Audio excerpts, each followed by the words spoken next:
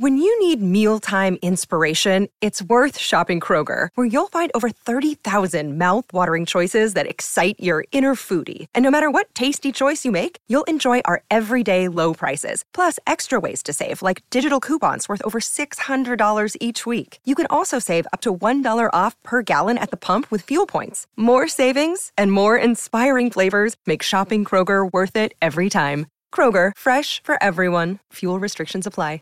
Save big on your Memorial Day barbecue, all in the Kroger app. Get 3-pound rolls of juicy 80% lean ground beef for $3.49 a pound with a digital coupon. Then get select varieties of flavorful Powerade, Body Armor Super Drink, or Arizona tea for 77 cents each, all with your card. Shop these deals at your local Kroger today, or tap the screen now to download the Kroger app to save big today. Kroger, fresh for everyone.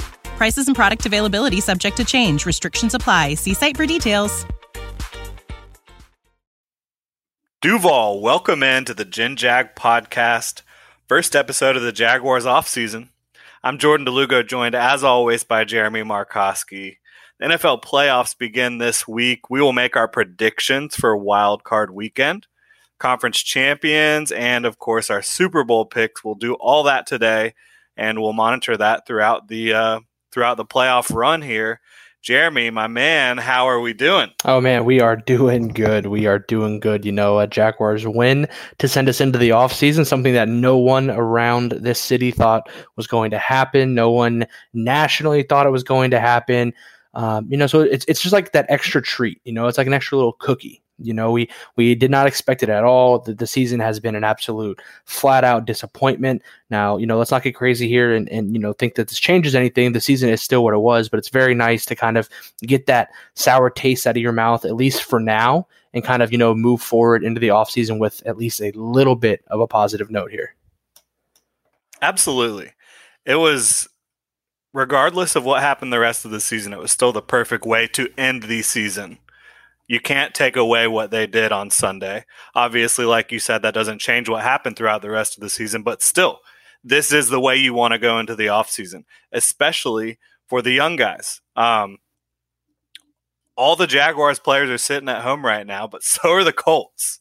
They had their chance to go beat the Jags to make the playoffs. They didn't do that. It's now 7 straight wins for the Jaguars over the Colts in Duval. Shout out to all the fans who were at the bank. It was very loud. There was a lot of clown attire, but the fans that were there were very loud, and I think they'd certainly helped the team, especially on the defensive side of the ball. So you have that win. Thanks to a Lions win over the Packers, the Jaguars retain the top spot in the NFL draft, which that'll be a key piece to their entire offseason. Before that contest, I tweeted out, all you really want to see is a good closing act from Trevor Lawrence, continued good play from Walker Little, Andre Sisco, and Tyson Campbell, the 3 rookies that have been getting a lot of playing time outside of Trevor Lawrence. And you want to see Josh Allen and Myles Jack play well to close the season out. And guess what? You got all that and then some from the Jaguars in their dominant victory over the Colts. Yeah, it was exciting to see. And like you mentioned, the biggest thing right there was seeing some of these young guys in action. Tyson Campbell has been improving. Everything that I've said about him this season, he has kind of slapped me in the face with. He's turned around and made it all better. I mean, he's becoming a very good coverage corner right now. I still wouldn't say he's great yet, but you've got to like what you see, with this young guy and pairing up with Shaq Griffin, who had a good year, had some, interception drop issues, but I mean, he's on defense for a reason. At the end of the day, he was, one of the better defensive players that we had. So big free agent signing from last year, a good developing rookie this year, set you up nicely in the defensive backfield for next year. You talk about Andre Sisco. I mean, we've been clamoring for him to play all year, and he finally, makes it into the lineup steadily over the last 4 or 5 weeks, and he's been playing extremely well. I mean, just absolutely. Forces a fumble. Right? And I mean, and not just like an incidental, like, hey, I got to the ball and he fumbled. Andre Sisco punched that ball out, and we've seen Darius Leonard, how good he has become at punching that ball out, creating turnovers. There's a difference between getting a turnover and creating a turnover. And when you can add the creative turnovers to your total, I mean, that just changes the game. So huge play from him. I mean, he's really just kind of going out there and showing all of us what we thought he could be. We talked about him being a ball hawk, a turnover machine at Syracuse, and, finally he gets to show that in action. Josh Allen stepped up. Finally got to see, another good performance from him. It's kind of, feels like it's been since Buffalo since we've really seen him kind of show up, and we need him to become consistent. We know it's there. We've seen it before, but we need him to become consistent. And finally, Walker Little. I mean, putting up another great performance against a great front seven. We talked about it last week. That would be, I thought the Jaguars, unfortunately, that was going to be damning for them. Just the skill and the front seven of the Colts, just what they can do to disrupt the ball game, usually put some teams on their backs. And Walker Little held up very nicely. And again, another guy who is taking all the criticism that I've thrown his way and just kind of shoving it back in my face. So I love it. I'm here for it. Yeah, and that final episode of the first end-season Hard Knocks, absolutely heartbreaking for the Colts. You saw Kwity Paye on there kind of assuming in that episode that he was going to get to sack Trevor. Trevor was his first sack of the year back in the middle of the season, and he predicted that he'd be sacking quarterbacks in the playoffs.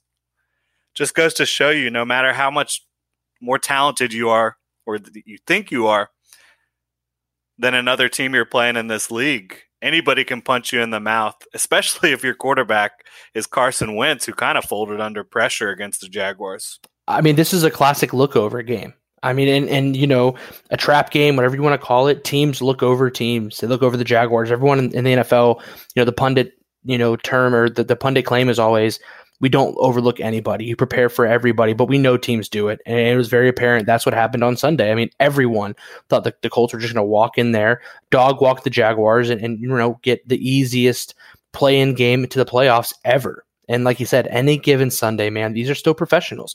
And they wanted it more than the Colts did. The Jaguars wanted it more than the Colts. I mean, when you think about that and you look at it, what that means for this team, they wanted more to win the last game of the season, to keep the Colts out of the playoffs, whatever it may be, whatever their motivation was. They wanted it more than the Colts did to make the playoffs, and it just goes to show that, like you said, any given Sunday, at any time, a team can step up. They can show you what they're made of.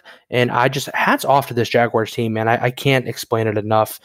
Just through all the turmoil and everything, what a great way to end the season, and nothing better than sending a division rival packing and ending their season early. You could tell they were dejected. I saw the clips in the locker room. I didn't see the entire episode, but you could just see the mood and the faces, and they didn't think they were going to be there. It totally puts the icing on the cake for us. Yeah, and let's not forget the Jaguars lost 50-10 2 weeks ago. So let's not just take all the sunshine and rainbows into the offseason. You do need to celebrate this victory and take what you can from it and try to build off of it. But let's not just sit here and say the Jaguars are ready to be a contender. There's a lot of work to do, a lot of player acquisition. You got to find, who is your GM? Is it going to be Trent Baalke long term? Who's your head coach going to be? A lot of things have to go into this offseason. A lot of things have to go right for this to be a good offseason. But talked about Andre Cisco being a ball hawk. Tyson Campbell, like you said, he's playing very well in coverage. He stuffed Jonathan Taylor one-on-one in the open field behind the line of scrimmage, forced him out of bounds. That might be one of the most impressive plays he had all year. Yeah, I couldn't agree with you more. That one, and again, the open field tackle on the fake field goal. I know it was a punter. I'm not, putting that outside of it, but the athleticism, the play recognition to get out to make those kinds of plays. I mean, he's showing that he's more than just a guy in coverage. And to be honest with you, he's not the biggest guy. I mean, he's slight when you look at him, his appearance, his size.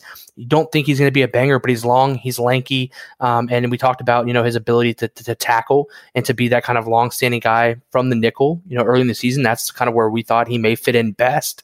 And he's showing it right there. I mean, what a great tackle to stuff a guy like Jonathan Taylor. Like you said, it was one of the most impressive plays I think we've seen from him all season. It just goes to show that he can truly be a full, well-rounded cornerback, a guy that can tackle, cover, and do everything that you need to do to help win a ball game. Yeah, and Walker Little on the other side of the ball, the second round pick for the Jaguars in 2021, finally getting into the starting lineup consistently over the final 2 weeks of the season against the Patriots and the Colts. Of course, the Colts were not 100% as DeForest Buckner was limited in that contest, but Walker Little doing very well in the running game. gave up one pressure over the final 2 weeks of the season, which is just, it's exactly what you want to see from a guy who has the physical ability, but he needed to grow in his confidence. He needed to grow in his technique, and he's showing it over the final 2 weeks of the season. It's got to feel really good for him and for the entire organization, hit the direction he's headed into after his first season, heading into his second season as a pro. Right, and I talked about it, I don't know if it was last week or a couple weeks ago, but just the plugging and pulling of Walker Little back and forth from the lineup, out of the lineup, I didn't think that was great for his development because inconsistency can be tough. And I think with the consistent play over the last 2 weeks, he's shown you why. Being able to get in a rhythm, get your feel for the game, the speed, everything, and kind of keep it going. And I think it's shown you exactly what he can do. The Jaguars have a huge decision coming up at offensive tackle this offseason. A huge decision. If you sign Cam, or tag him again or whatever you decide to do, that's going to take up a good chunk of the free cap you have. So when a guy like this can come out and show what he can do and be a game changer really on the offensive line, it leaves you with a lot of options. I mean, do you let Cam walk? Do you use that extra cap as leverage in the free agent market? I think you do, but you'll have to see. Either way, Walker Little is giving himself a chance to really make a name for himself in the NFL. And with the Jaguars here, at least in the short term, he's making the team think about the immediate impact that he can make. And as a second-round pick, that's exactly what you expect, and that's exactly what you want to see. So hopefully, maybe, this is a lot of asking here, but maybe we're starting to see this draft class is not as topsy-turvy as we thought before. It certainly doesn't appear to be that way. And it's funny, just, before Andre Sisco and Walker Little really got into the lineup, you were looking at this draft class like, oh my goodness, what a disaster. But now you got Tyson Campbell, Andre Sisco, Walker Little all playing well. You've got Travis Etienne, who is feeling good, feeling healthy. He met with the media after the season. He says he's going to be ready for training camp. Said that the doctors told him he could actually return in 2021, but it probably wasn't the best decision. Just, kind of take your time, let it heal up, be ready to go for 2022. And so you've got that. And of course, you've got the crown jewel, Trevor Lawrence, who had his best game of the season, I think bar none. He was turnover free, played very clean, made some fantastic throws. Also was able to pick up 3 first downs with his legs. I mean, this is the type of performance you were waiting for from Trevor Lawrence. You saw it a little bit early on in the season and in the middle of the season, and then it's been a rough stretch, with receivers dropping balls, which they still did in this game. I think he had 6 drops. But he was able to overcome those drops and find his receivers. Marvin Jones had a huge day. Laquan Treadwell pitched in as well. Visca obviously was up and down as he has been all season, but he made some plays as well. So you got to feel really good for Trevor Lawrence to finally, and for it to happen in the final game of the season, where that is going to be what he's thinking about, what he's focusing on moving into his first full NFL offseason. That's huge. Yeah, so smart play with ETN, not having him, play at all this season. I mean, we knew where we were at by like week 8, right? We knew where this team was going. There's no reason to bring a guy out there when it comes to a stress fracture, a stress injury, and even risk the possibility of any further complications. I mean, when you see how far medicine has come in the first place, I mean, that in and of itself is great. I mean, Maurice Jones-Drew had the same injury, a Lisfranc injury late in his career here in Jacksonville. They didn't necessarily attend to it right away. They didn't catch it right away. And when you play on these stress injuries, the longer you go without attending any treatment, the higher risk that you run for prolonged arthritic issues, and not fully healing that injury. So for ETN, they caught it early, they said. There wasn't any serious damage done yet. Get it fixed, let him sit out, bring him back next year. He's still young. No reason to risk it. Trevor Lawrence, what he did on Sunday was absolutely phenomenal. I mean, I think you said it best. what he did was just exactly what you've wanted to see all season. He controlled the game with his arm, with his legs. I mean, he did no wrong, did not turn over the ball. I don't think he had any turnover-worthy plays either, which some of you look at, you say, okay, yeah, this guy was good. He didn't turn the ball over. Maybe he had a drop pick here and there. Nothing. I mean, all of his balls were on point. He was putting balls in a place where only his receivers could make the catch. I mean, when you talk about rolling out right after a bad snap and hitting Marvin Jones in the back of the end zone where only he could catch it. I mean, that was just poetry in motion. And when you look at his numbers, 23 of 32, 2 touchdowns. I think it was 223 yards. You mentioned the drops. There were 6 drops. So let's go ahead and add those. Over half his incompletions were drops. Yeah, so let's say we don't have that issue. He finishes 29 for 32. Who knows how many more points we scored and how many more yards he had. I think Marvin had 2 huge drops in this game. I think Treadwell had another one deep down the field, if I'm remembering correctly. That was another big one. So you're adding on. Visca dropped a touchdown. I mean, so, the more that you think about it, you just keep adding things here and there. The stat line could be way better. And I mean, this is not against a cupcake defense. The Colts defense is very highly regarded. They've got some good guys in the secondary. We've talked ad nauseum about their front 7. So, he just shows you exactly what he can do, and think about who he's doing it with. We thought we had great guys out there in receiver. We all know now what we need. We need a much improved receiver room, but give Trevor Lawrence some weapons. And I mean, this offense can thrive. He can thrive. He showed it on Sunday, and he'll continue to show it into the future. I agree with you 100%. And the Colts, they were without Xavier Rhodes, who obviously didn't play well during his final years in Minnesota, but he came over to Indy and they ran more zone, and he's been playing really good for them for the last couple years. Rocky Yassin also got injured in that game. So there was some stuff going on there that you could point to, but still very good defense, like you said, and really, they had no answers for Trevor the entire game. The Texans fired Dave. I'm glad that you're going there. Did you see the Schefter bomb? Oh, I think you actually did. I think you retweeted it. The leading coach, emerging candidate, Gerard Mayo. Yes. Interesting. So I'll let you get back to that, but that just blew my mind there for a second. That's surprising. Yeah, so he's been a hot name rising up since he got into coaching. But yeah, Texans, they fired David Culley today. For me, I don't think there's a job out there that has less appeal. Culley handled himself professionally when he was there, squeezed the most out of a bad roster, gets the axe after just one season. You've still got the Deshaun Watson headache looming large over that franchise. There's very little overall talent in the building. You're only in the middle of the pack in terms of the salary cap situation. You've got a leadership group who is obviously not willing to give guys a chance, even when they were not handed a fair deck of cards there. And David Culley, I think it's very unappealing. And you see by the reports that we've seen about who they're targeting, it's going to be a New England guy. That all the guys that are linked to that job now, like you mentioned, Gerard Mayo, some have said Brian Flores, some have said Josh McDaniels. It's all New England guys. That's what it's going to be.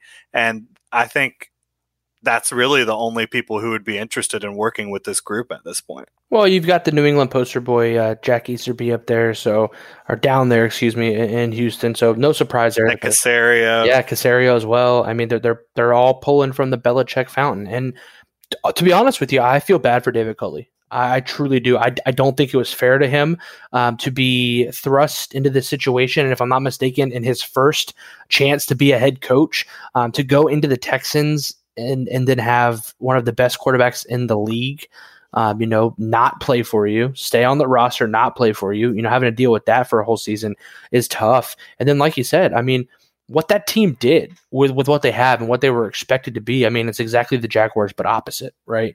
You think the Jaguars were going to be a little bit better, and they came and bottomed out. Everyone thought this team was going to be the worst team in the NFL, bar none. And they beat the Jaguars twice pretty handily. And they've won a few other games. And Davis Mills, I mean, like you said, he got the best of everything that he could, squeeze out every last drop of anything promising from that team, and then got the boot. So there's got to be something, going on down there in Houston. I don't know if this was a predetermined thing, hey, maybe just bridge us for a year, or if they've really got someone they think that truly is going to put them to the next level. But I mean, that was a guy along with Brian Flores.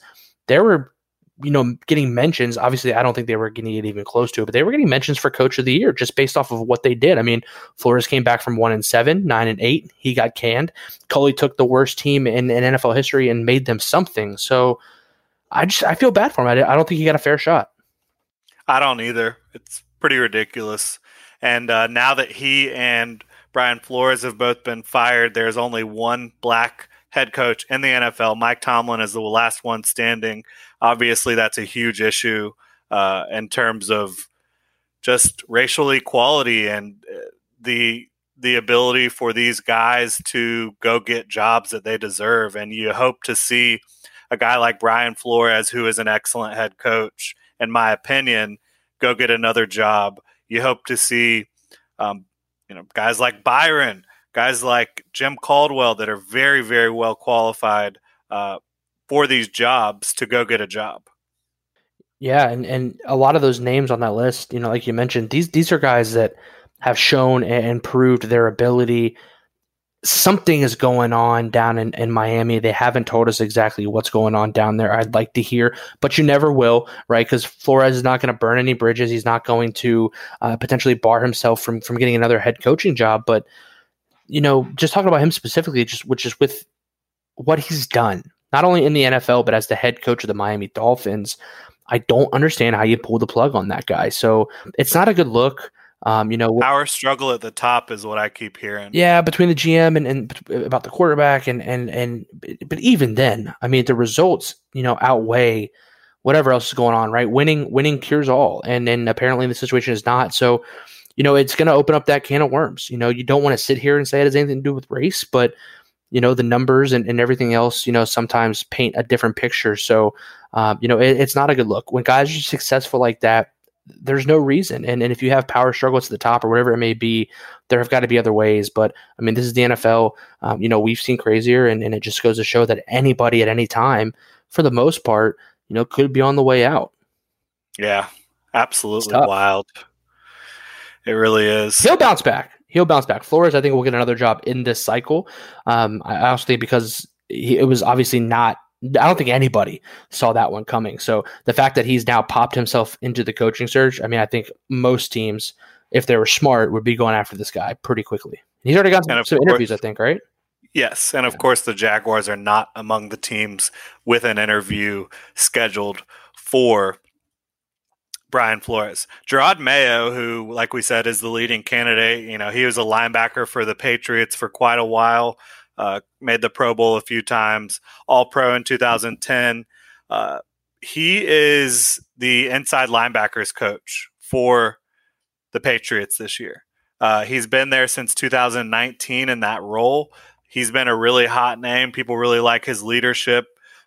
So that'll be interesting to see if a guy who's only been coaching since 2019, hasn't even been a coordinator, is going to ascend all the way to the head coaching role in Houston. Kind of reminds you of Mike Vrabel, another right. New England guy, same, kind of situation. I think he was a defensive coordinator though. So, he's kind of jumped up there, but I know we kind of did it out of order there. So, when I said something about, the Texans need to have something better and be sure of that if they're going to get rid of this guy for what he did, maybe Gerard Mayo is that guy. He's younger. He probably has a much better relationship with the players. And like I said, when you see the success that Mike Vrabel has had in Tennessee, you can't help but think that might be the way things are trending in the NFL. You got a ton of younger coaches who are more connected to the game, more connected to the players right now. And with the way the players themselves have been changing over the last few years, that may be the best bet moving forward.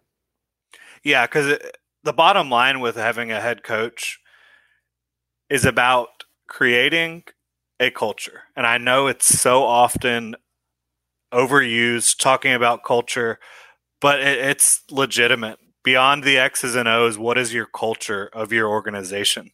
This is a guy that has to be able to communicate effectively, not only with players, but with coaches, with everyone that works in that building, to create a culture that is the vision that he has. Right. And when you have a younger guy who's able to connect a little bit better, maybe it's easier to lead and build that culture and kind of have that connection. So it's still, like I said, still feel bad for Culley. I mean, everything that he did, but if the Texans make the right hire, kind of like the Titans did a couple years ago, it could really, turn their entire franchise around. And that's what everyone's looking for right now, right? That's even what the Jags are looking for. Make the right hire. It's easier said than done, unless you're Jacksonville, I guess. Maybe we may be the only outlier there because everyone else seems to be making the right calls. But you've got to do something, especially when you have the circus that you have with Deshaun Watson and his whole situation, and kind of just how that sets you back about 10 years in your franchise building.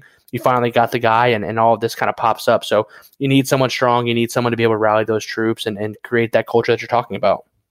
Yeah, absolutely. Now, check out genjag.com to keep up with all the latest Jaguars news and analysis. And, of course, we'd like to thank Bold City Brewery. Make sure to check them out at their downtown location on East Bay Street and the Riverside Tap Room on Roselle. So, let's get down to business. This is a Jaguars podcast after all. Let's talk about the Jaguars, where they're at right now with their coaching search, with their GM, all that fun stuff. Trent Baalke, as we mentioned, is still the Jaguars general manager. There's been some talk that whoever the team hires as a head coach will get to have some say about who the GM is. And that would seem to fall in line with Shad Khan's public statements about having a coach-centric team last offseason.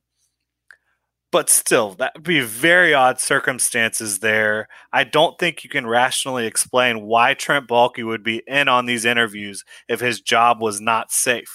I mean, it's mind-boggling.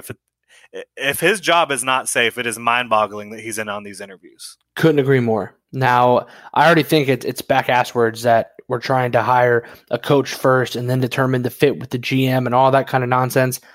But I take a step back and I start to dissect things a little bit, and the NFL has changed, right? The days of having a GM who specifically picks the players, does the financials, and then a coach that's just made to coach those players, totally different. Schemes in the NFL, even 20 years ago, offensive schemes, defensive schemes were all remotely pretty similar, right? You kind of saw a lot of the same things. The gun wasn't used nearly as heavy as it is now. Now that we've seen the NFL kind of progress and continue to progress, and I think over the last 5 years, you've seen a ton of change. Coaches are more looking to find players that fit their scheme specifically.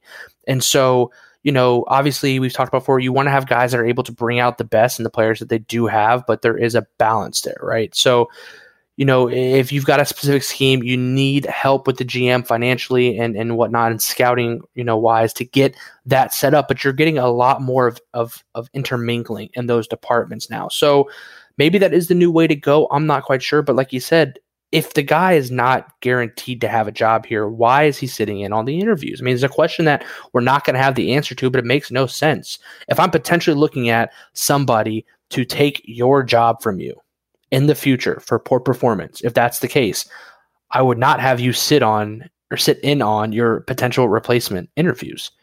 Now, I know that the head coach is not going to be the GM, but we know they come in a package, right? Most likely, out of the candidates for the head coaching job right now, the Jaguars are likely to hire somebody who's not going to work with Trent Baalke. That's just how the numbers are. Now, if that doesn't happen, then we're in a whole different situation, but it just doesn't make any sense to have him there. It really doesn't. I don't know what they've got going on down there, but apparently the Clown Army, had no effect on Shad Khan unless he has some other plan that he's not shared with us. We know that he's not super, savvy on coming out and speaking to the media and keying them in on the process. So the only saving grace at this point is that he has a better idea, another idea that we're not, kind of privy to, and that hopefully he's going to do this the right way. Yeah, and it certainly doesn't seem like that's happening right now. Aaron Wilson, Texans and NFL reporter, he says the Jaguars coaching search will go on for a week and a half to 2 weeks as the team will go through a second round of interviews with these guys. So this isn't going to be one of those situations, it looks like, where we get some clarity anytime soon, which is, again, they had the advantage getting rid of Urban Meyer so early. It seems that they have squandered that advantage in terms of putting together a new leadership group in terms of GM and coach. at this point, because now all these jobs are available and it doesn't seem like the Jaguars have made any progress. But I'm okay with that, and this is why. You want to make headway, right? You want to start that process, start interviewing people, start talking to people, get your list going, but you don't want to make any hasty decisions, because what have we seen in the last week? I mean, Zimmer got fired, Brian Flores got fired, who obviously David Coley, I don't think is going to be in the mix for any head coaching jobs here, but those jobs weren't previously open. So yes, it opens up other jobs that may be more attractive to other candidates, but it also gives you a larger candidate pool. Now, I'm not saying the Jaguars shouldn't have, like I said, established any relationships or got that list kind of narrowed down and working as they go. But now at this point, you do want to take it slow, right? You want to make sure you do all the necessary vetting, all of the interviews that you need to do. You don't want to start waiting until all the other targets are knocked out, but you do want to take this slow, take the time, make the right decision, because the biggest thing that you've lost in this situation is you've lost the right to have your name in as a coaching staff for the Senior Bowl, right? Because you had no coaching staff, so they're not going to give it to you. So we already missed out on that. So at this point, you need to start scouting these guys after the Senior Bowl. You've got some time before that. Take it slow, since you've already done it this way anyway and kind of screwed up your head start, and make sure you do it right this time. Well, yeah, and if Trent Baalke is involved, they're not doing it right, as we've discussed. Correct. Yeah. So, I mean, I guess do it as right as you possibly can at this point. We have no idea how that GM situation will play out. Again, it makes zero sense to have Baalke in on interviews if he's not safe in his job. So I have no idea, like I said, how that's going to play out. But what we do know is the current Vegas odds for the Jaguars' next head coach. And those have shifted quite a bit. We've got two guys that have kind of separated themselves from the field in terms of the lines here. Byron Leftwich has now emerged as the favorite to land the Jaguars head coaching job. Everyone knows Byron from his time here in Jacksonville. I think there's certainly mixed opinions and feelings on him while he was here, but I think there's little question that he was a good leader, a good dude, and a guy that is fairly fondly remembered, even though people wanted to get David Garrard and over him, and rightly so. David Garrard was a better quarterback, but looking at him as a coaching candidate, I think you have to remove the bias either way from how you felt about him as a quarterback for the Jaguars. You have to remove the nostalgia if you feel that. It has to be about his resume as a coach and what he can do as a potential head coach. I've done a lot of work on Byron in the last week or so. I kind of want to go through a timeline here just to frame this discussion about Byron Leftwich and his candidacy for the Jaguars head coaching job. So he wasn't even super interested in coaching. Bruce Arians convinced him after years of kind of goading him on to get into coaching with him.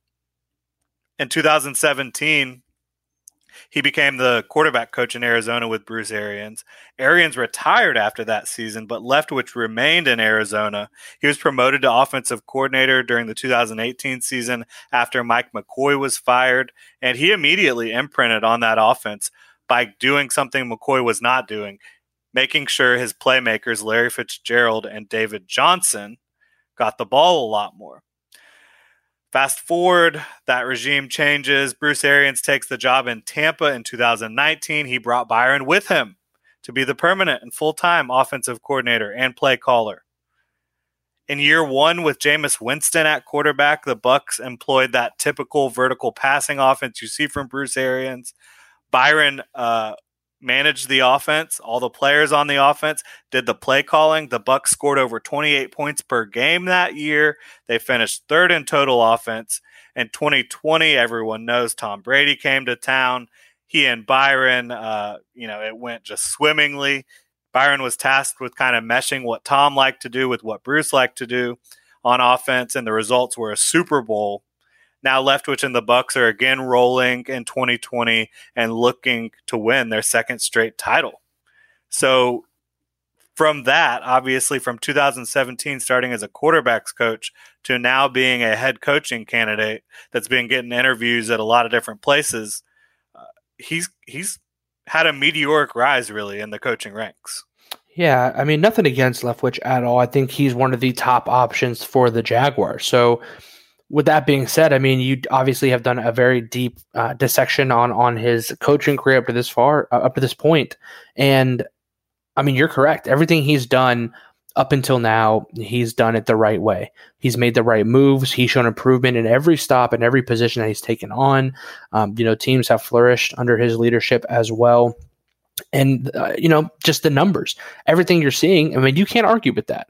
You can't argue with that. What you can do is kind of look at things in a little bit of a deeper sense, and you go and look back at his time in Arizona. Like you mentioned, definitely improved that offense, had the benefit of some great weapons, right? Weapons that he's not necessarily going to have here in Jacksonville. So I think that's something to look at as well. You talk about him going over to Tampa Bay. They had a great year his first year there in Tampa Bay. Jameis Winston did throw 30 interceptions, though, and that was definitely a dark mark on his time there.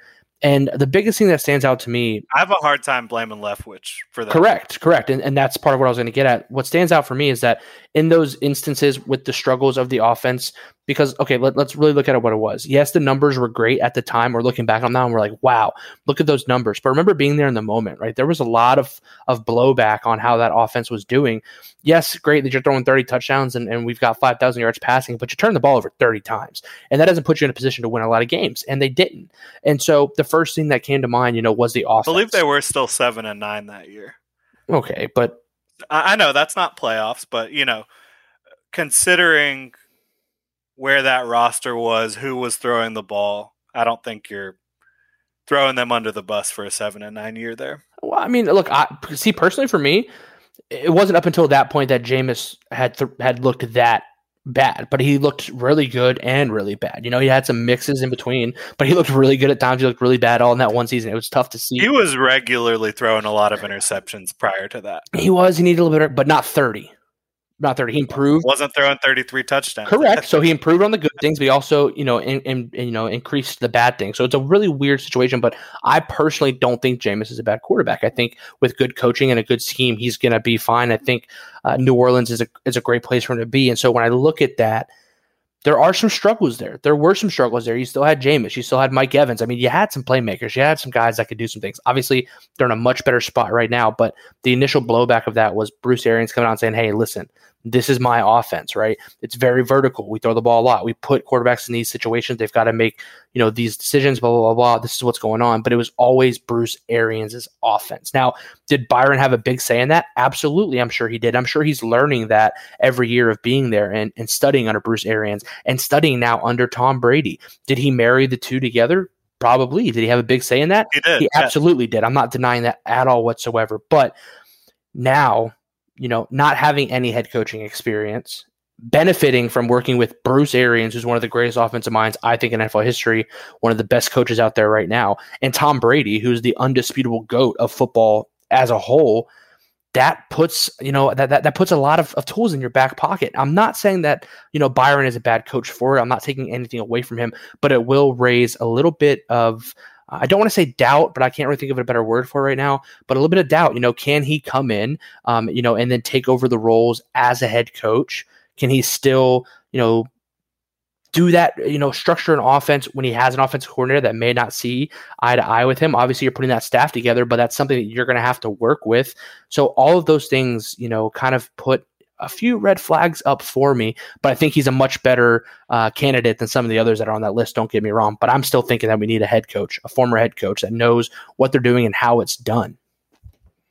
Well, I think, yes. What I was going to say in response to saying that we don't know if Leftwich can do it as a head coach, that's the case with every single former coordinator or position coach that becomes a head coach. You don't know that they can do it until they do it. We're not in the building every day. We don't know what his plan will be. We don't know what his pitch to Shad Khan was. We don't know how he will handle, like you said, play calling duties and managing a whole team. I think everything we've seen from him so far suggests that he would handle it with class. And that he would be able to connect with players, which I know that he has been able to do a great job of that everywhere he's been. There was actually a really interesting little interview. I think it was on the it's that podcast that Brandon Marshall and a couple of the other guys do where they just get together with former NFL players. Yeah, I Am Athlete. LaShawn McCoy was on there recently talking about Byron Leftwich. Towards the end of the year in 2020, Byron asked all the offensive guys, "You guys have any incentives in your contracts? We need to get you your money." And I just love that. I think that type of mindset where it's not just all about the organization, where you care about your guys getting paid, getting what they deserve. I think that's a little thing, but it's a thing that shows a lot about his character as a coach. Absolutely, and that's totally a BA thing. Bruce Arians is all about the players. He is known to do that with contracts and incentives and all that kind of stuff. And the fact that Byron has picked up on that is great, because that is a great way in the new age of the NFL, with this new age of player that we're seeing, this new generation, to kind of get yourself off on the right foot and be a team guy and be a leader that the locker room rallies around.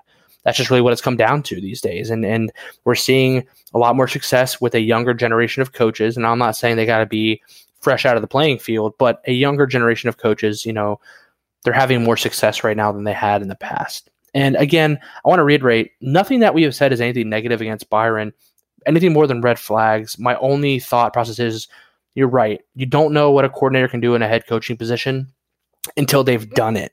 And that's great. And that's right. And you find some guys that way, and you can hit a home run that way, but you can also land flat on your face that way. I think it's a huge gamble going after a guy who has, all the upside in the world, but hasn't really shown it yet, shown what they can do in that situation. And being a head coach is so much different than being a coordinator in the NFL.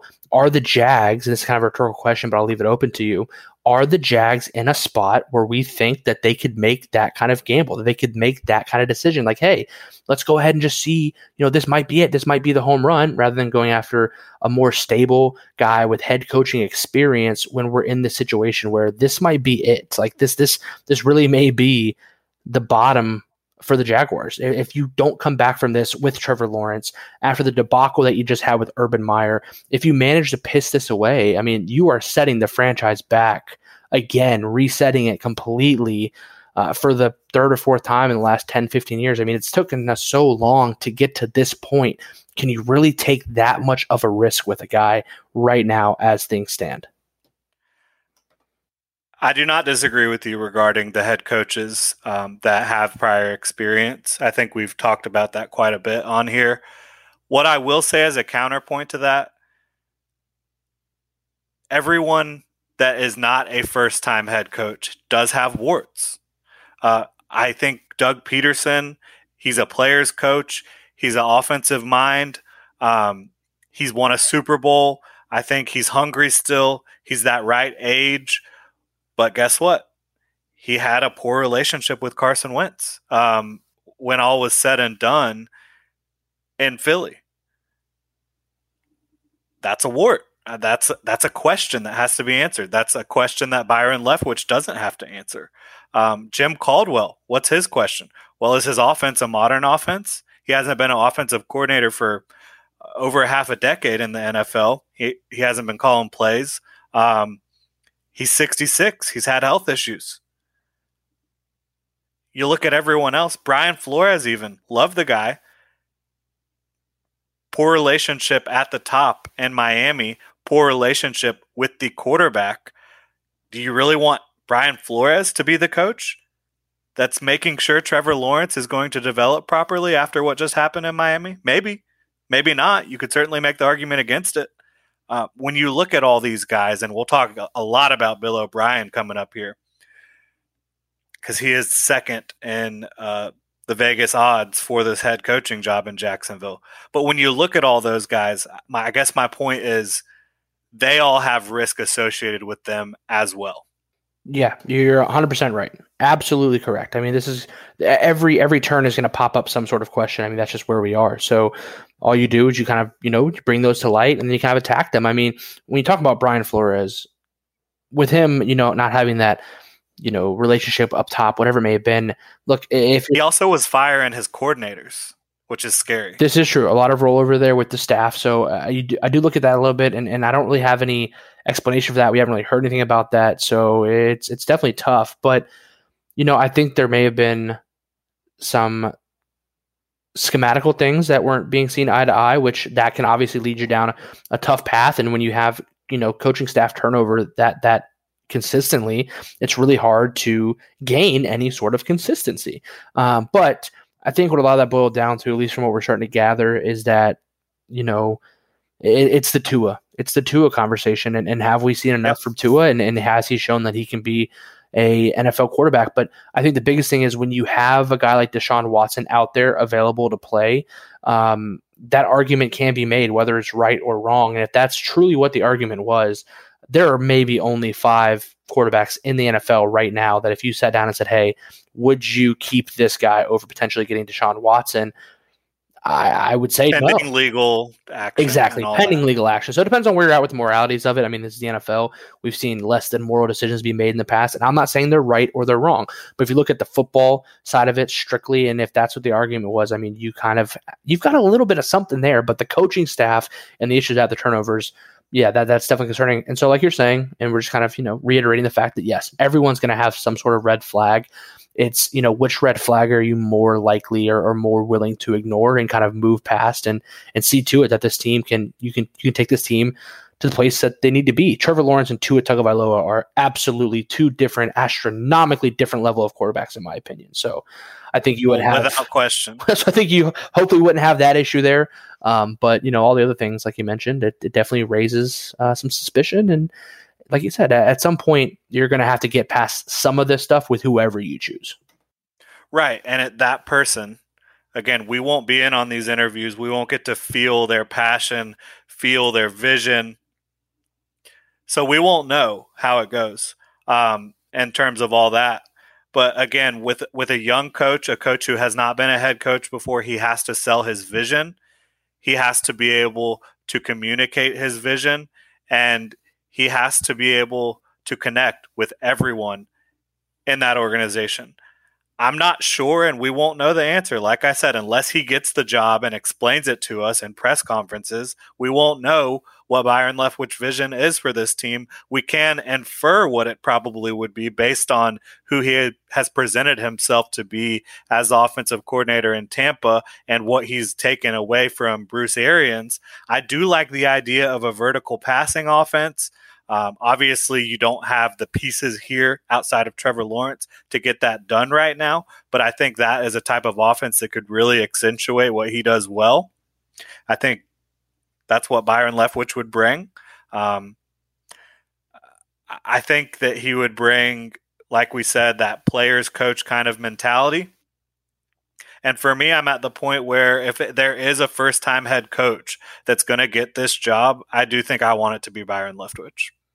Yeah, I'd have to agree. Like I told earlier, I don't really see any other sort of coordinator. I mean, the only other guy that I could potentially kind of, get myself excited for would be Nathaniel Hackett,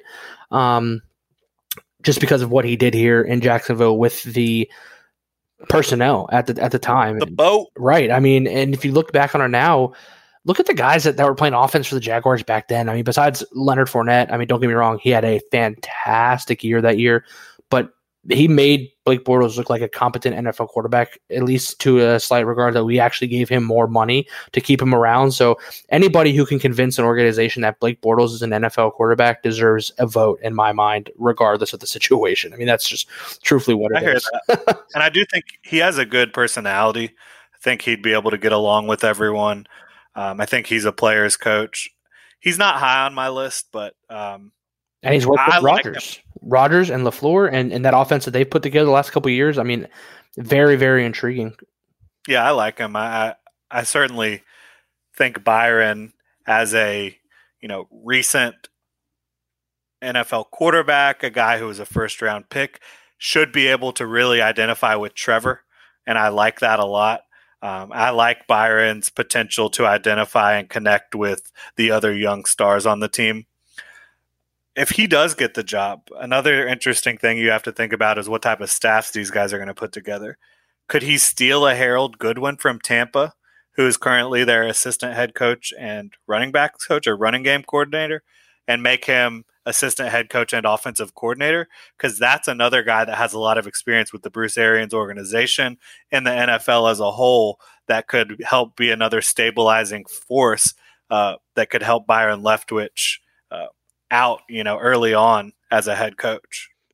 Yeah, absolutely. And I think if you see some of these guys come in as a first-time head coach that have a lean one way or the other on, their side of the ball, whether it be offense or defense, in Byron's case, it's obviously offense, you're going to see them bring a guy with them who's going to be able to help them keep that specific offensive scheme that they're bringing to the team flowing properly and, a seamless transition. And that's kind of what I think Byron is for BA right now as well. He's learned under BA for so many years that he's kind of adopted that system, and BA trusts him with that system and knows that he can make the corrected changes. If you get a guy like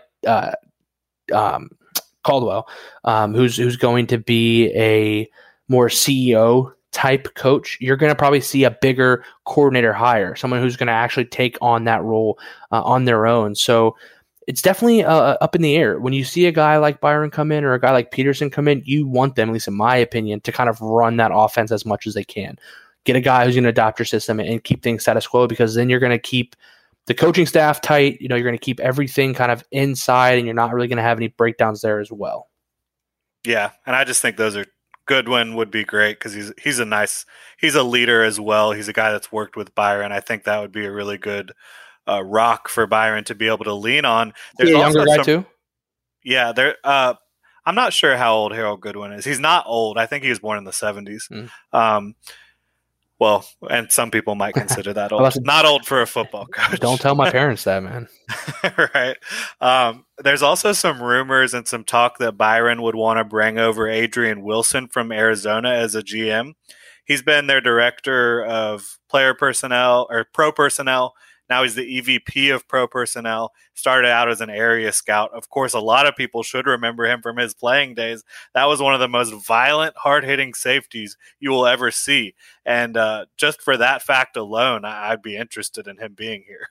Yeah, I mean, you definitely see that. You want the hype, you want the explosion, you want the I don't know, a defensive coordinator, defensive coach kind of brings a certain nastiness, right? Like a certain identity. Look at the Titans and look at Vrabel, man. They embody his identity, and I think that's great. And for that team, it fits, right? They're a physical, pound the ball team. They're going to get the ball to Derrick Henry. They're going to beat the crap out of you in the trenches.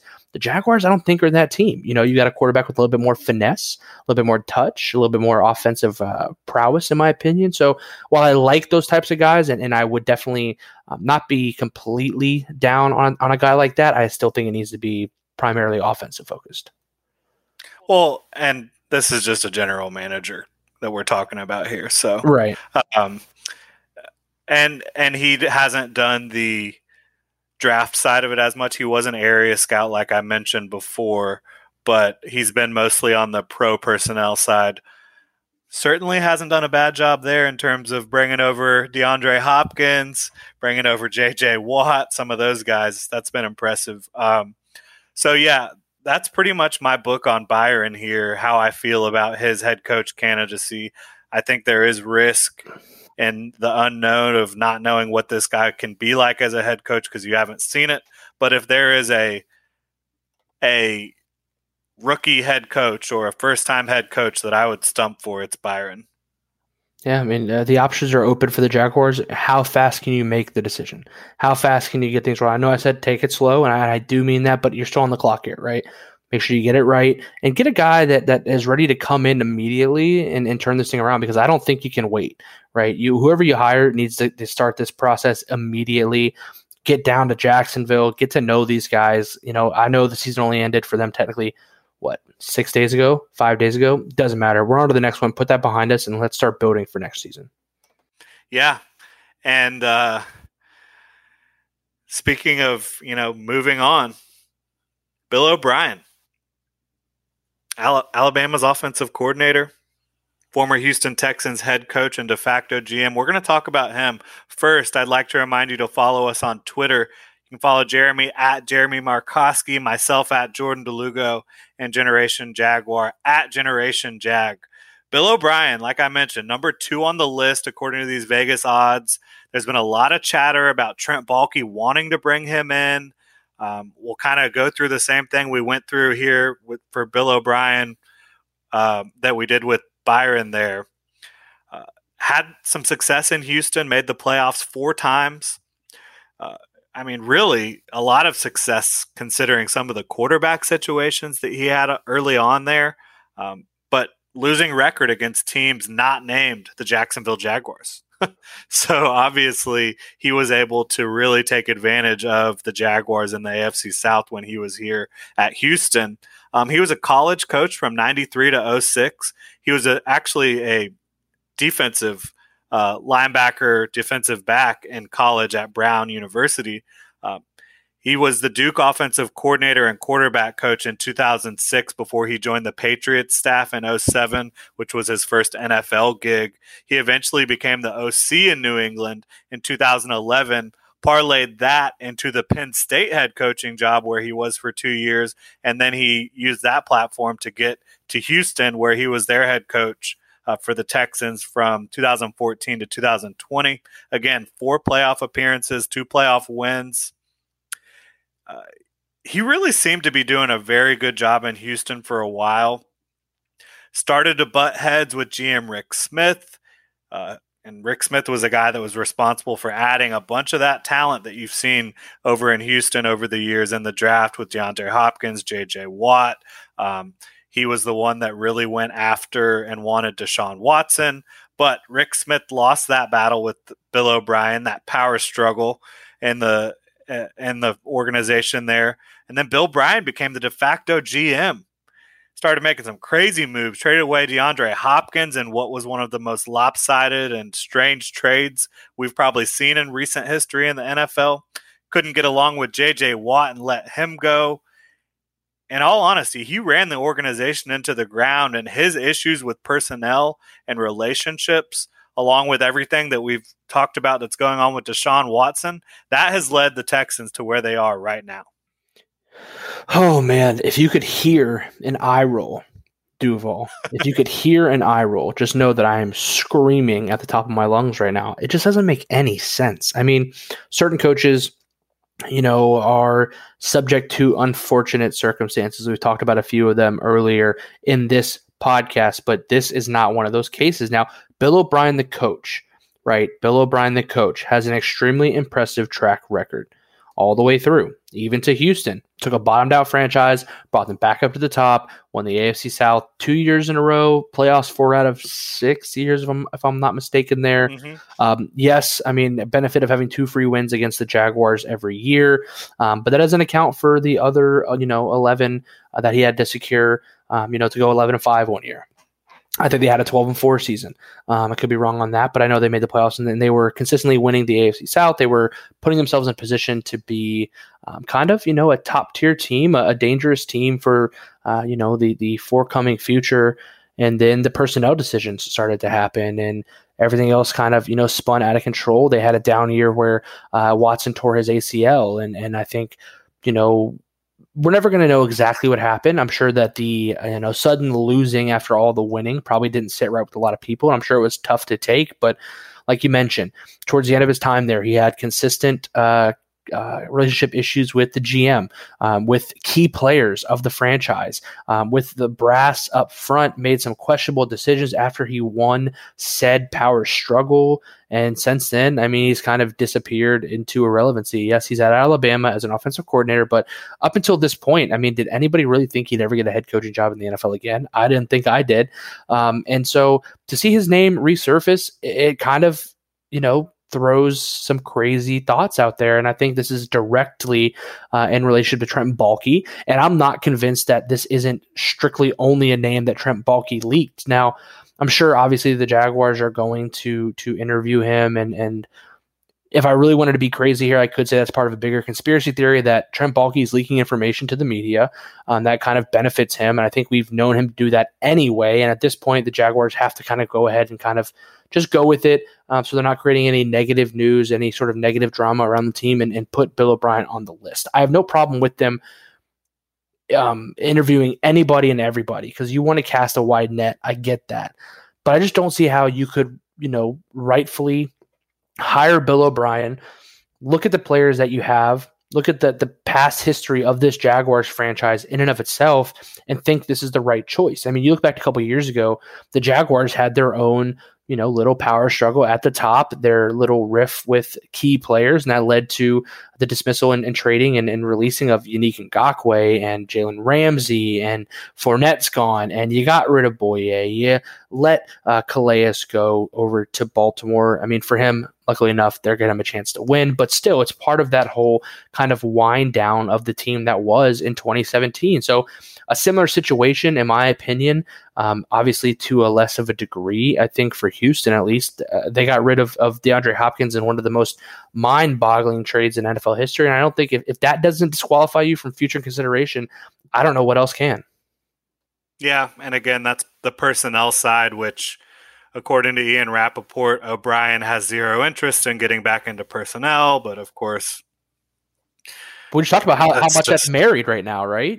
So yeah. Can you come in and just be a coach only and just say, hey, just give me whatever guys you're going to give me, and I'm just going to see what sticks, see what works? Of course no. not. That's not how it works. So, oh God.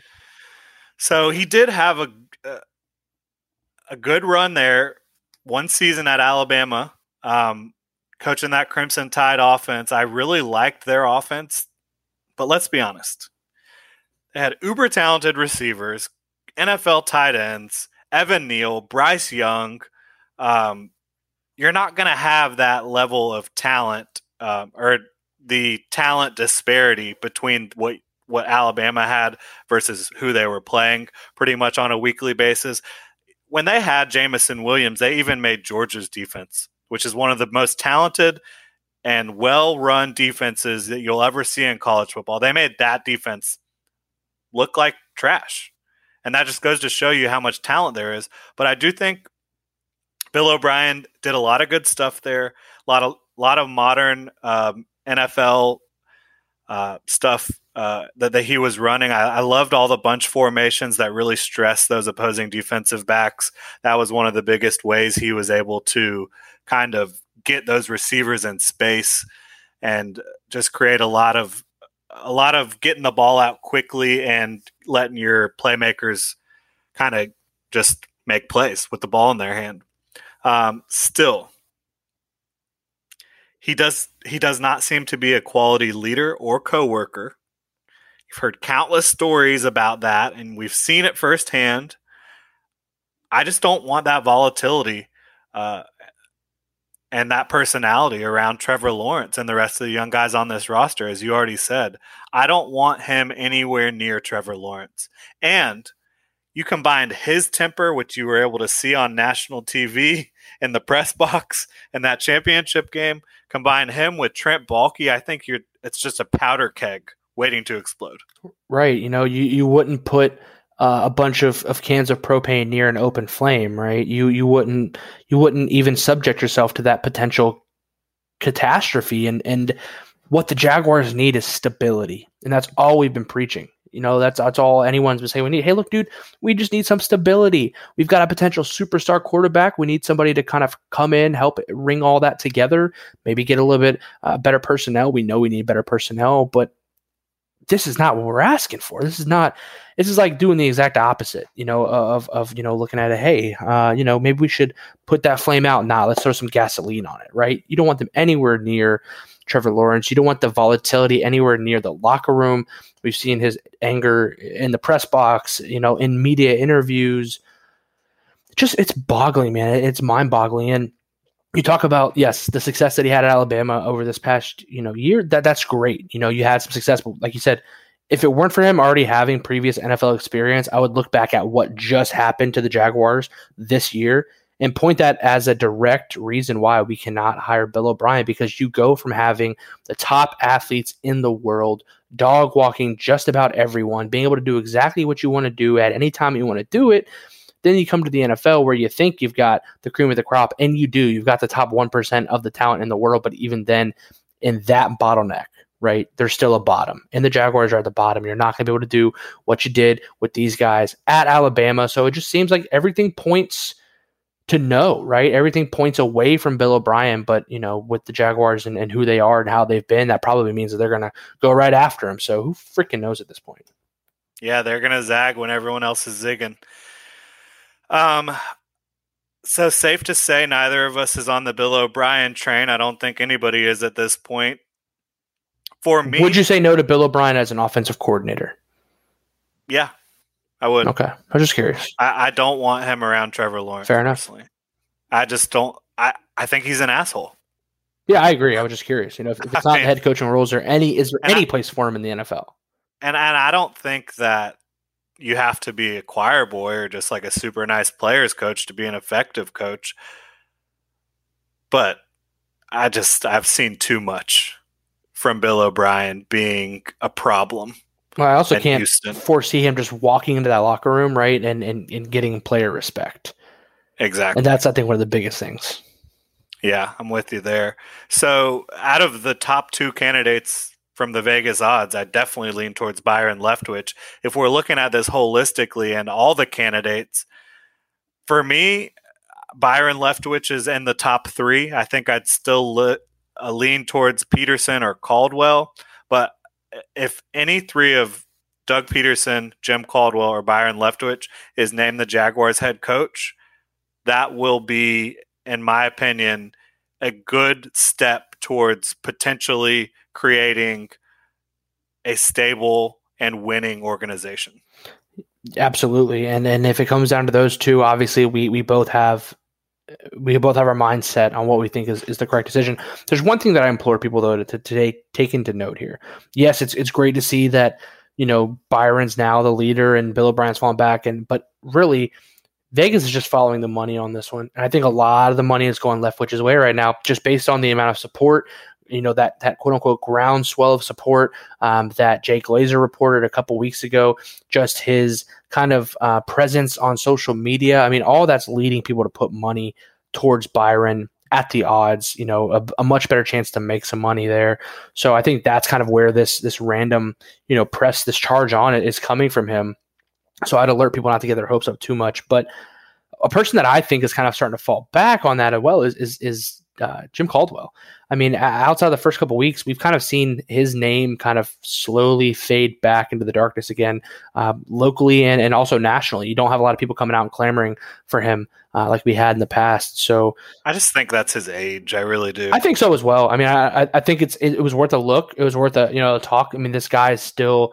There's nothing negative to say about him with what he did in Detroit, with the way he's able to lead a locker room. But again, you said 65, previous health issues.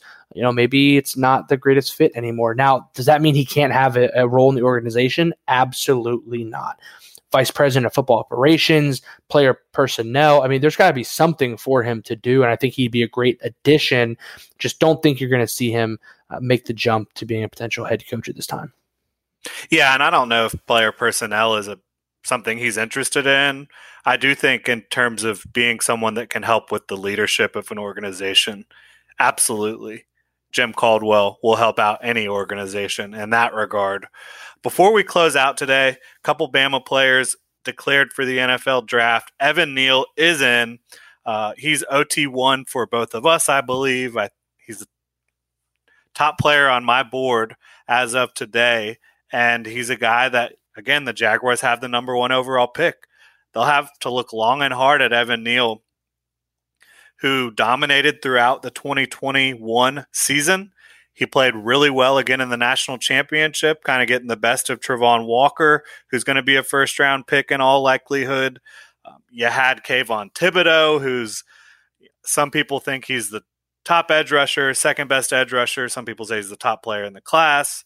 Kayvon Thibodeau was over on one of these pregame shows for the national championship talking about how Evan Neal, he was kind of taking him to school during some of those national camps that all the big recruits go to. Of course, somebody on the internet out there watching put together a little highlight compilation of Evan Neal one-on-one with Kayvon Thibodeau at those camps. And let's just say Kayvon Thibodeau was kind of talking out of his ass on that television program there. Yeah, not a good look. I mean, the internet forgets nothing. And at this point, in this age, with these kids coming out now, I mean, for both of us, we're older now at this point than any of these rookies coming into the league, which a couple of years ago when that first happened, my mind was absolutely just blown. I was like, oh, crap, here we go. Is this what it means to be old? But you've got to know at this point in this age, the digital age, the internet age, nothing is ever gone. Everything is always there. I know it's a cliche that you hear from your parents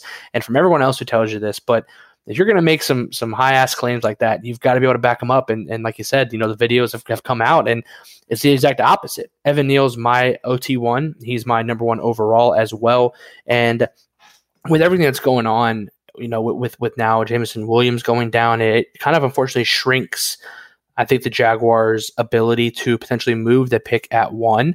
It definitely changes, the volatility of that pick. I think the Jaguars may end up thinking it best to just go ahead and take Evan Neal. And when you look at these pass rushers, I mean, I've kind of gone back and forth the last few weeks in regards to Hutchinson or Thibodeau. I think I've kind of finally decided on what it's going to be. I don't think the Jaguars can go out there this year and draft the guy based on the ceiling, right? I think at where the franchise is, you can't take risks like that. You got to go look at the numbers, right? What have you done for me? What have you put on tape? And looking at Aiden Hutchinson's tape this year and the numbers that he's put up in relation to Kayvon Thibodeau, they don't stack up. I mean, you can't argue against it. He's put up double-digit sacks. They've had one of the best defenses in the college football realm. Obviously, yeah, they got a little waxed there by Georgia, but those teams were obviously by far the best 2 teams in college football. I wouldn't put that as a negative mark on his record, but it's really starting to shape out as an interesting top 3, top 5 here when you have players go down in bowl games, tear ACLs right before the NFL draft. I'm kind of curious to see what Jameson Williams does now. Does he go ahead and declare, or does he maybe stick around for one more season? He declared today. Did he? I did not see that yet. I've obviously been working here today, so I didn't see. He declared today. Well, then I take back everything I just said. He's going to declare, and that's obviously going to shake some things up. Yeah, it is, and we'll see if he falls. I had him as a top 10 pick. I'd be shocked my Baalke senses are falls tingling. out of the first round.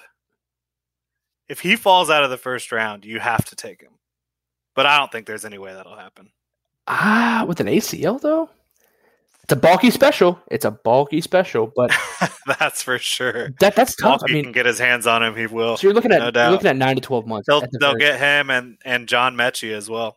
If you could scoop both of those guys up in the 3rd round, it's a sweep. It's a clean sweep home run. I don't think either of them will be there in the 3rd round. I think you got to go 2nd or 3rd. Mechie has a chance with the ACL. Might get to the reach, but I think for Jameson Williams, he started to kind of separate himself after Mechie went down as a number 1 overall receiver. He's got more speed than Mechie, but I think both those guys were really neck and neck until the injury. Oh, no, thank you. You don't think so? No, thank you. No way. I disagree. I think Jameson Williams, has a much better catch radius, much bigger catch radius. I think he has better hands. I think he's a better route runner. He's bigger in terms of he's 6'1", 6'2", and he, like I said, he has the ups, the catch radius. I think he's just a more complete player, whereas I like John Mechie a lot. I don't think he has as natural of hands, and I don't think that he's going to be able to win the contested catches the same way Jameson Williams is. And I think Williams, in bottom line, has just got a little bit of that extra gear over Mechie, who is also extremely fast. Yeah, fair enough. Totally. What else am I getting at is Williams, Mechie, Wilson, Olave,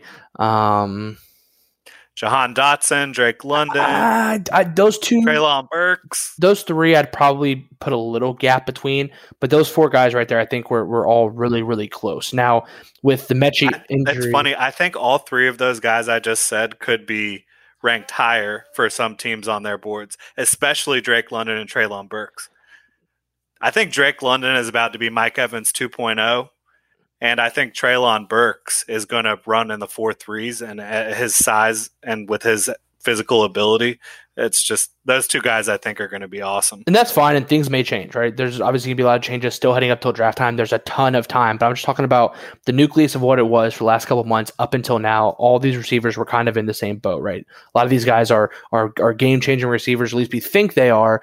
And that group of 4 right there, I think, were really, at the time, kind of clear cut ahead. Now, the combine and everything else, pro days are obviously going to see guys jump, see guys fall. I get that. But what I was getting at is with the injury of Mechie, obviously you saw him fall back a little bit, right? Like he's going to the second round. He may be there a little bit later. Guys, we can scoop him up, focus on some of the other guys, right? So it brought up a Drake London or a Jamar Dotson to maybe kind of fill in that void. But now you see Jamison Williams go down as well with the same injury, an ACL, except for it's in the very last game of the college season. It's in January. January already. Right. So it's 9 to 12 months. And really, if you're looking at a guy, medicine's changed. We said that a million times, but you're looking at guys who have come back on both ends, right? 9 months from right now puts you in late September, early October at best, and that's like the high end, right? Well, I mean, 9 months from today is probably going to be right about week 1. Right. So what's today? January. Yeah. So 13th. That put us in that 9 months from now would put us closer to October. So, but you're getting there, right? It's semantics with the September start. What's more important there is that 3 month window. I mean, literally goes, like I said, from the start of the season, from potentially week 1, week 2, week 3 to the end of the season, right? It could be a full year, and we could be right now. We're heading into playoffs. So I think that question mark is going to set up a lot of red flags for teams who don't have the ability to draft for the future, like the Jaguars. I don't think now at this point can go ahead and take Jamison Williams with a top 2, either first round pick or a second round pick, because you're going to need guys that contribute right now. Unless you hit a home run in free agency and bring home some studs in the wide receiver room that we can go ahead and draft this guy and put him on the bench and have a core of wide receivers next year. That's just absolutely bar none.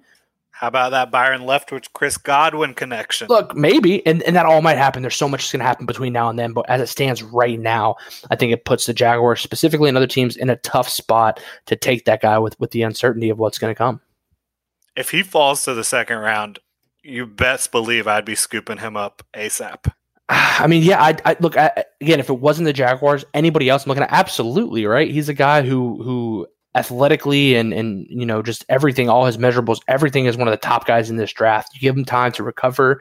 They say he's going to make a full recovery. You see a lot of guys make full recoveries on ACLs nowadays, but you also had 2 years ago, you rushed back Saquon Barkley, right? We all thought, wow, what a marvel. He's going to be coming back. He hasn't really been the same since. And I remember that picture of his quads side by side in his first game. You just saw the muscles and how they atrophied during the time that he was unable to use them. There's so much more in that rehab process that if you rush a guy back, you may be jeopardizing his future.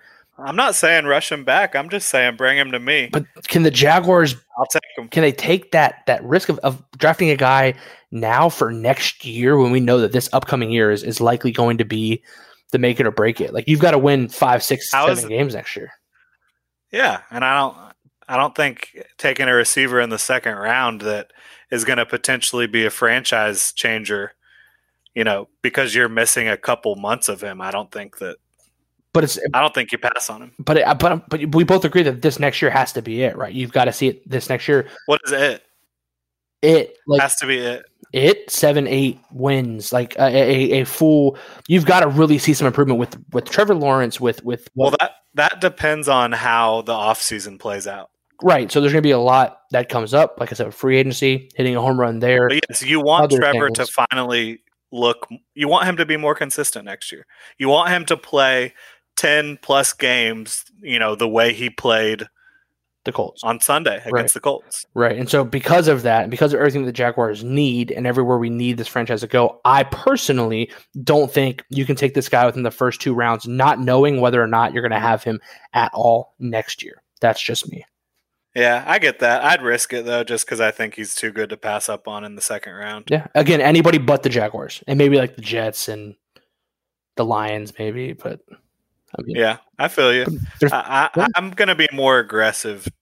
The ACLs are just – I know they're not a guarantee you come back the same guy, but at this point in time, it looks like he should be able to have a successful surgery, get back sometime during the season next year.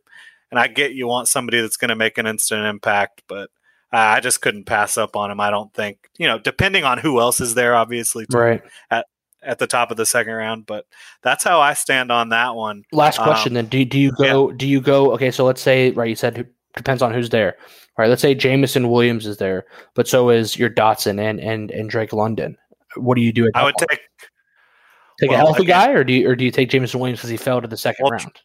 Drake London missed the end of the season as well. I do believe he'll be healthy, though, probably for the combine, if not probably a pro day before the draft. If you're talking about Jamison Williams versus Drake London at 33, Drake London's fully healthy, Jamison Williams is not healthy. Now that is a conversation I could have, and I would probably lean London.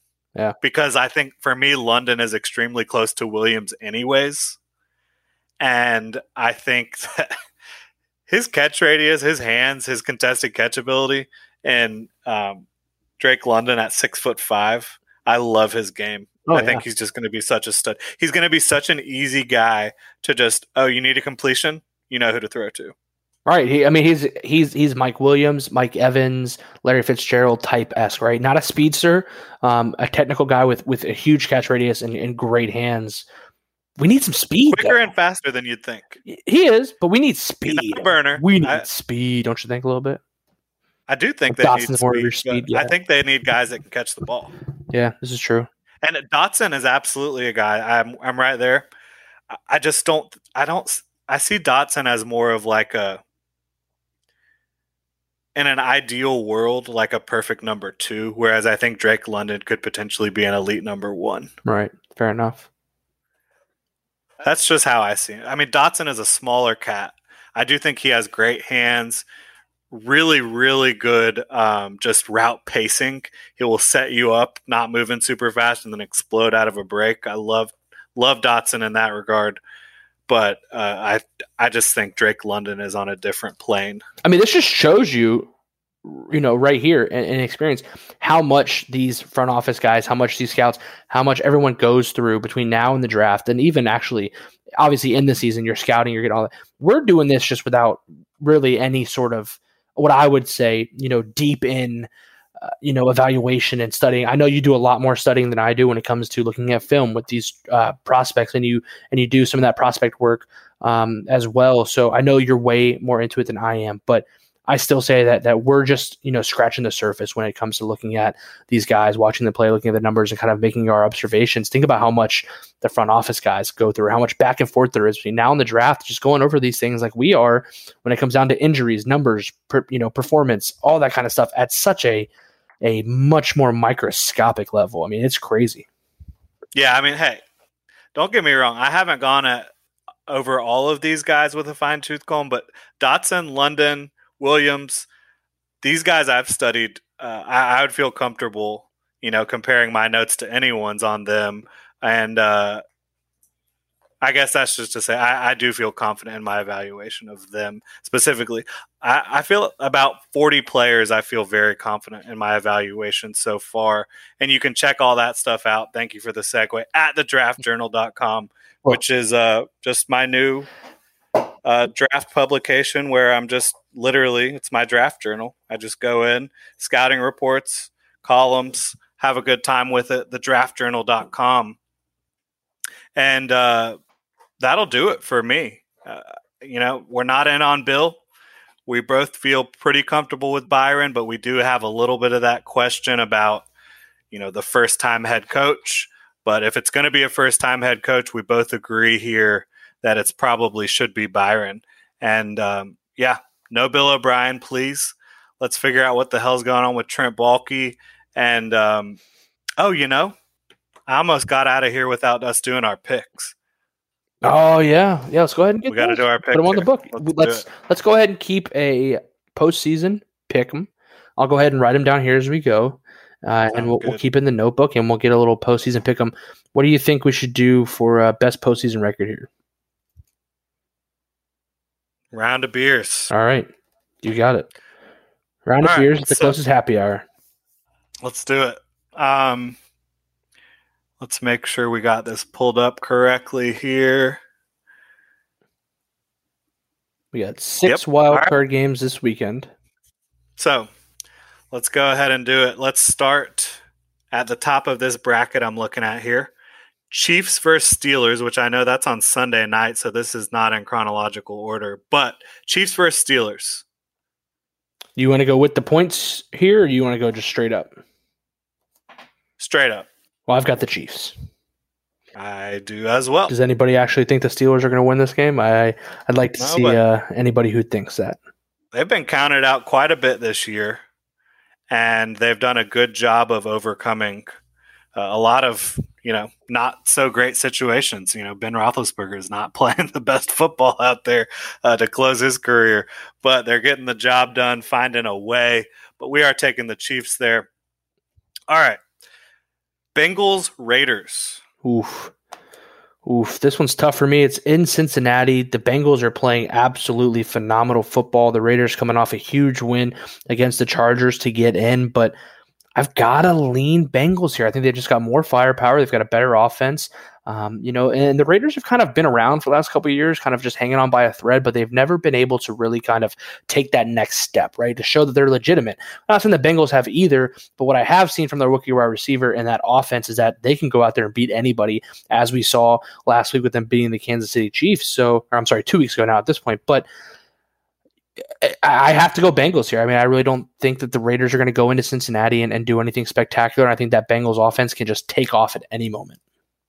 Yeah, now I wouldn't be surprised either way with this one because the Raiders, they've been counted out all year ever since John Gruden got the axe, and rightfully so, him getting the axe, not them being counted out, because they've fought back and they have just kept, kind of like the Steelers, kept chugging along. They've dealt with more adversity than pretty much any team out there. I mean, between the John Gruden situation and the Henry Ruggs, unbelievable that they've been able to make the playoffs. But I will go with the Bengals as well. They are at home in Cincinnati. I think they're a better team, but the Raiders are they're a little sneaky, I feel like. But I'm going to take the Bengals.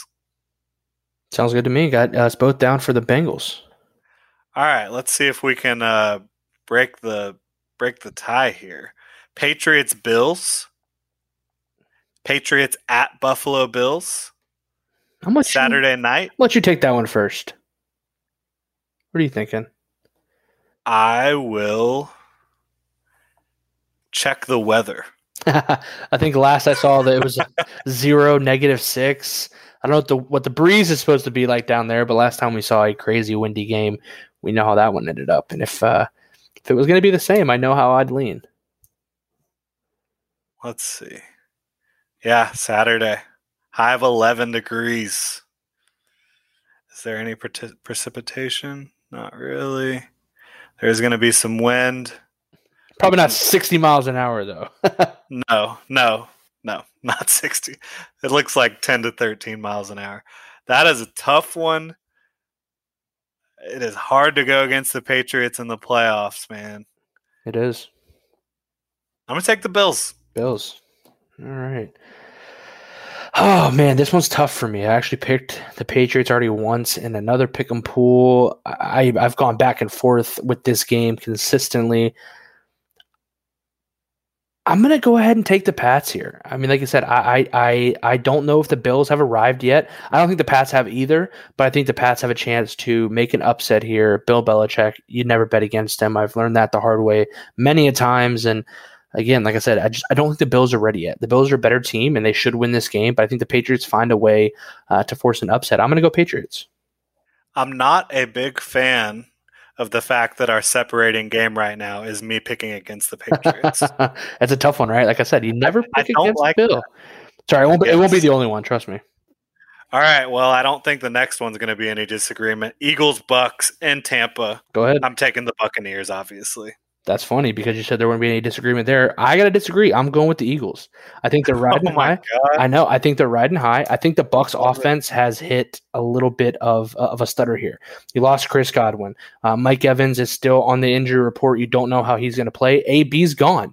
Lenny is still banged up as well. We haven't seen much from Ronald Jones. Now, the defense has been spectacular, and the defense can win in this game. No ifs, ands, or buts about it. But Shaquille Barrett also on the injury report this week. Who knows if he's going to be 100%. So a lot of question marks. An Eagles team who I think are really just going out there to kind of play loose, right? Like no one expects them to win. There's no expectations for them. They've been playing better. The offense has been playing better. Their lack at receiver really scares me. I won't lie. But we've seen the road teams, especially the last couple of years, be very successful. And I think when you come out and you are David and you're facing Goliath, you play with a lot less tension, right? There's no pressure on you. If you lose, I mean, it's okay. Everyone, obviously it's not okay, but everyone expected that. Like, no one's expecting them to come out there and win. I think the Eagles can go in there. I think they can put an upset on it. I'm going to take the Eagles. You know who handles pressure pretty well? Tom Brady. Tom Brady does, and Tom Brady will be the sole. If the Bucs win this game, which don't get me wrong, I still think they have a very great chance to win this game. But I think everything kind of lines up nicely for one huge upset, and I think it's going to be the Eagles. Man, I do. I like it, and I like the fact that now our separators are me picking Brady, you picking the Patriots, so I don't feel so bad now. It evens out a little bit. 49ers, Cowboys, and Dallas.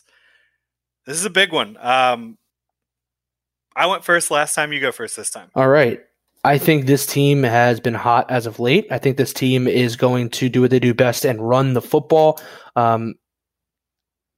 I struggle with the fact that they've come on as of late, but the Cowboys have not really shown me anything over the last couple of years to think that they're anything different than what they are. And they've been pretenders over the last couple of years, right? They have great seasons. They get stuck in the playoffs. And the 49ers, I think, are a team that is built to last in the playoffs. A fantastic offensive line that knows how to run the ball, a great offensive scheme, a player like Deebo Samuel who can really do anything and really throw the Cowboys defense through a loop here. I'm going to go 49ers. This is an old school rivalry, one we haven't seen, I think, since 93 in the NFL playoffs. I just think that we're talking about a first playoff game, a wild card game. It just feels right to me. The 49ers are going to go in there and get a big win in Dallas. Yeah, my head says 49ers as well. I want to pull for the Cowboys because I do love Dak. And a lot of the guys on that roster I find fascinating. I mean, Micah Parsons might be the best defensive prospect or rookie defender that we've seen, and I don't know how long. Diggs is out there. Obviously, he's volatile, but he's had one of the best seasons in terms of interceptions that we've seen in a really, really long time. Dan Quinn denying the Jaguars interview until after the season. The Cowboys defensive coordinator, I really do appreciate the growth that he showed, changing his defense, kind of trying to become a more aggressive defense over in Dallas. And I like all that. I really do. But I think the 49ers are going to win this game. It's a lot of love for the Cowboys. Hate the 49ers. Also note, obviously no Michael Gallup over there for the Cowboys either. So CeeDee Lamb is going to be on lockdown city. Yeah, I mean, I agree with you. I just think the 49ers are going to run the ball. I think that the way they get the ball into the hands of their playmakers that they have, which they're extremely dangerous, like you said, in Samuel and Kittle, and they've got a lot of other guys that can get the job done.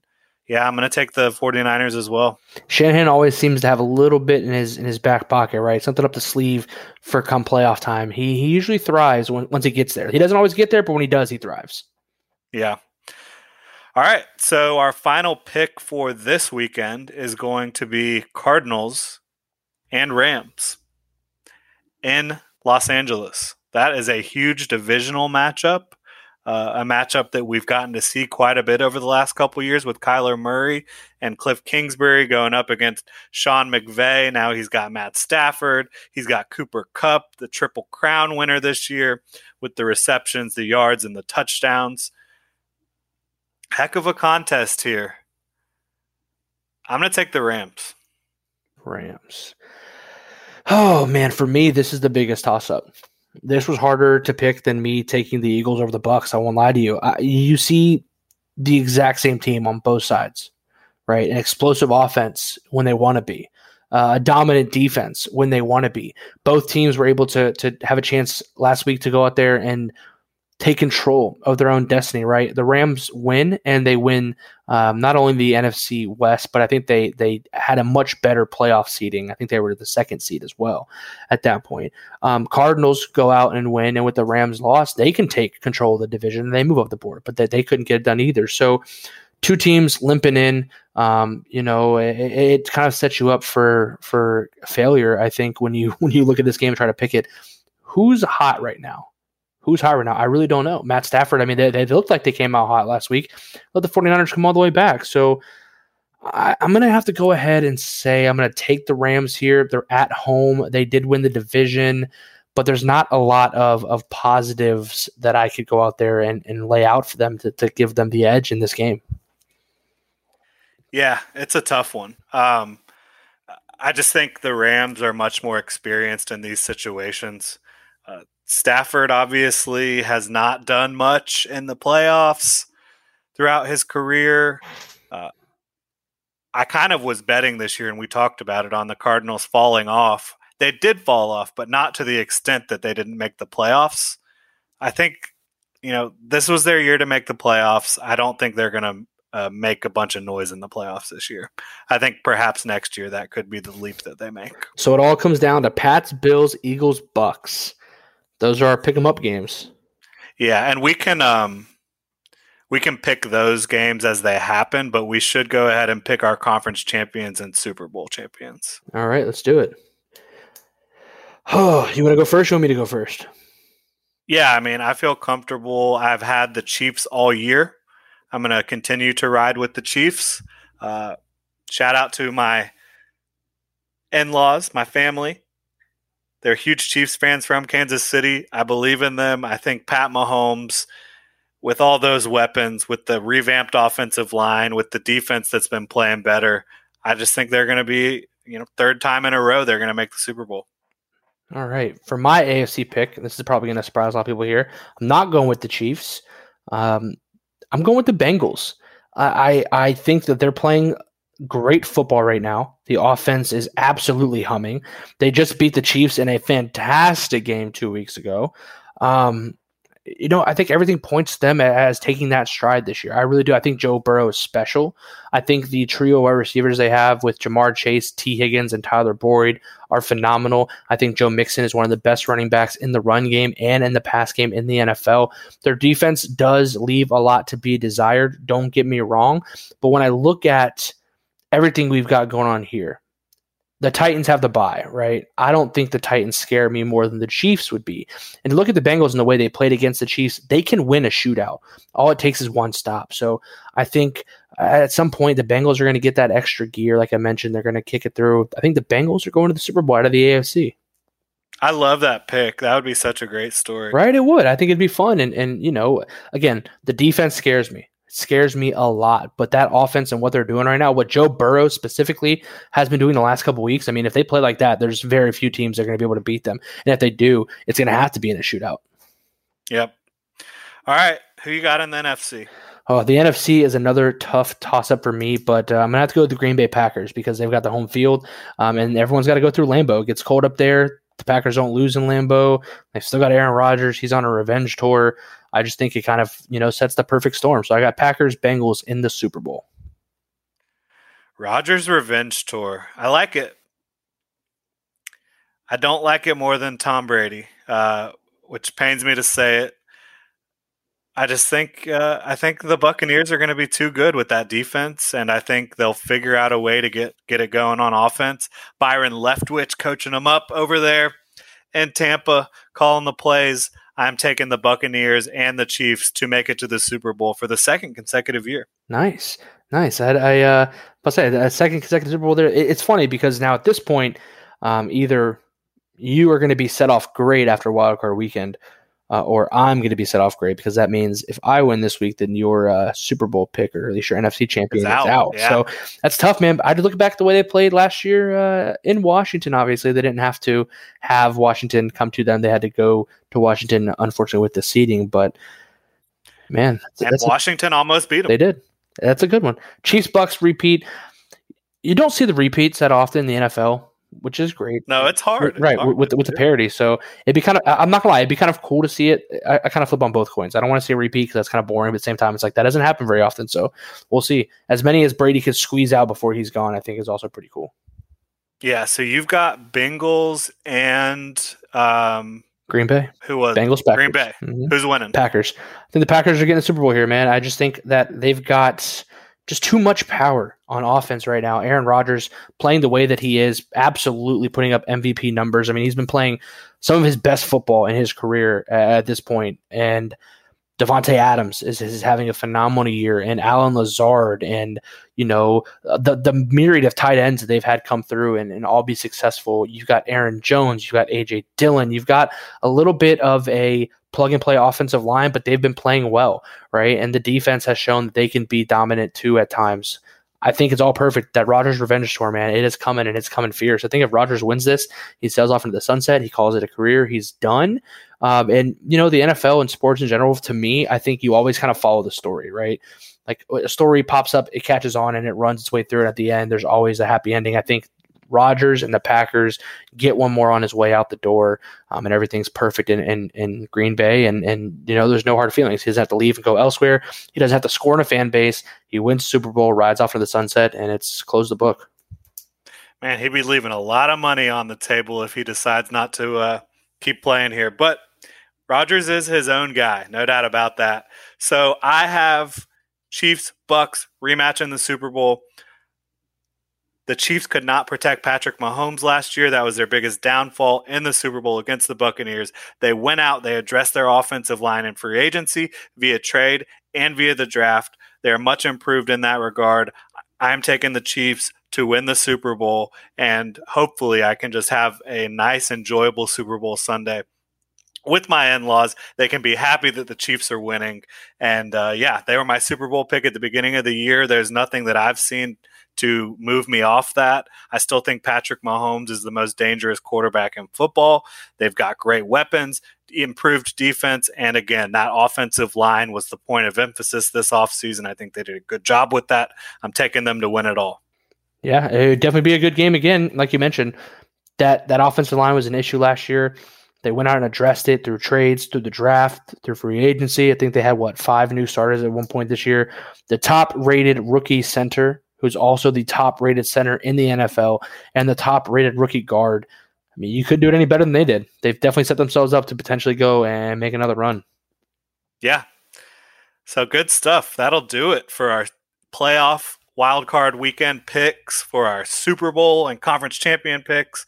We'll see how it all plays out. And, of course, if one of our teams goes down, we'll still pick the following game, right? Like if the Buccaneers don't make it, I'm still going to pick what happens in the next week. But that'll do it. You got anything else to add here at the end? No, I'm good. Enjoy that win, Duval. Enjoy the last little bit of sweetness that you got from the Jaguars. And I hope things start to heat up pretty quickly in this offseason. I'm ready for it.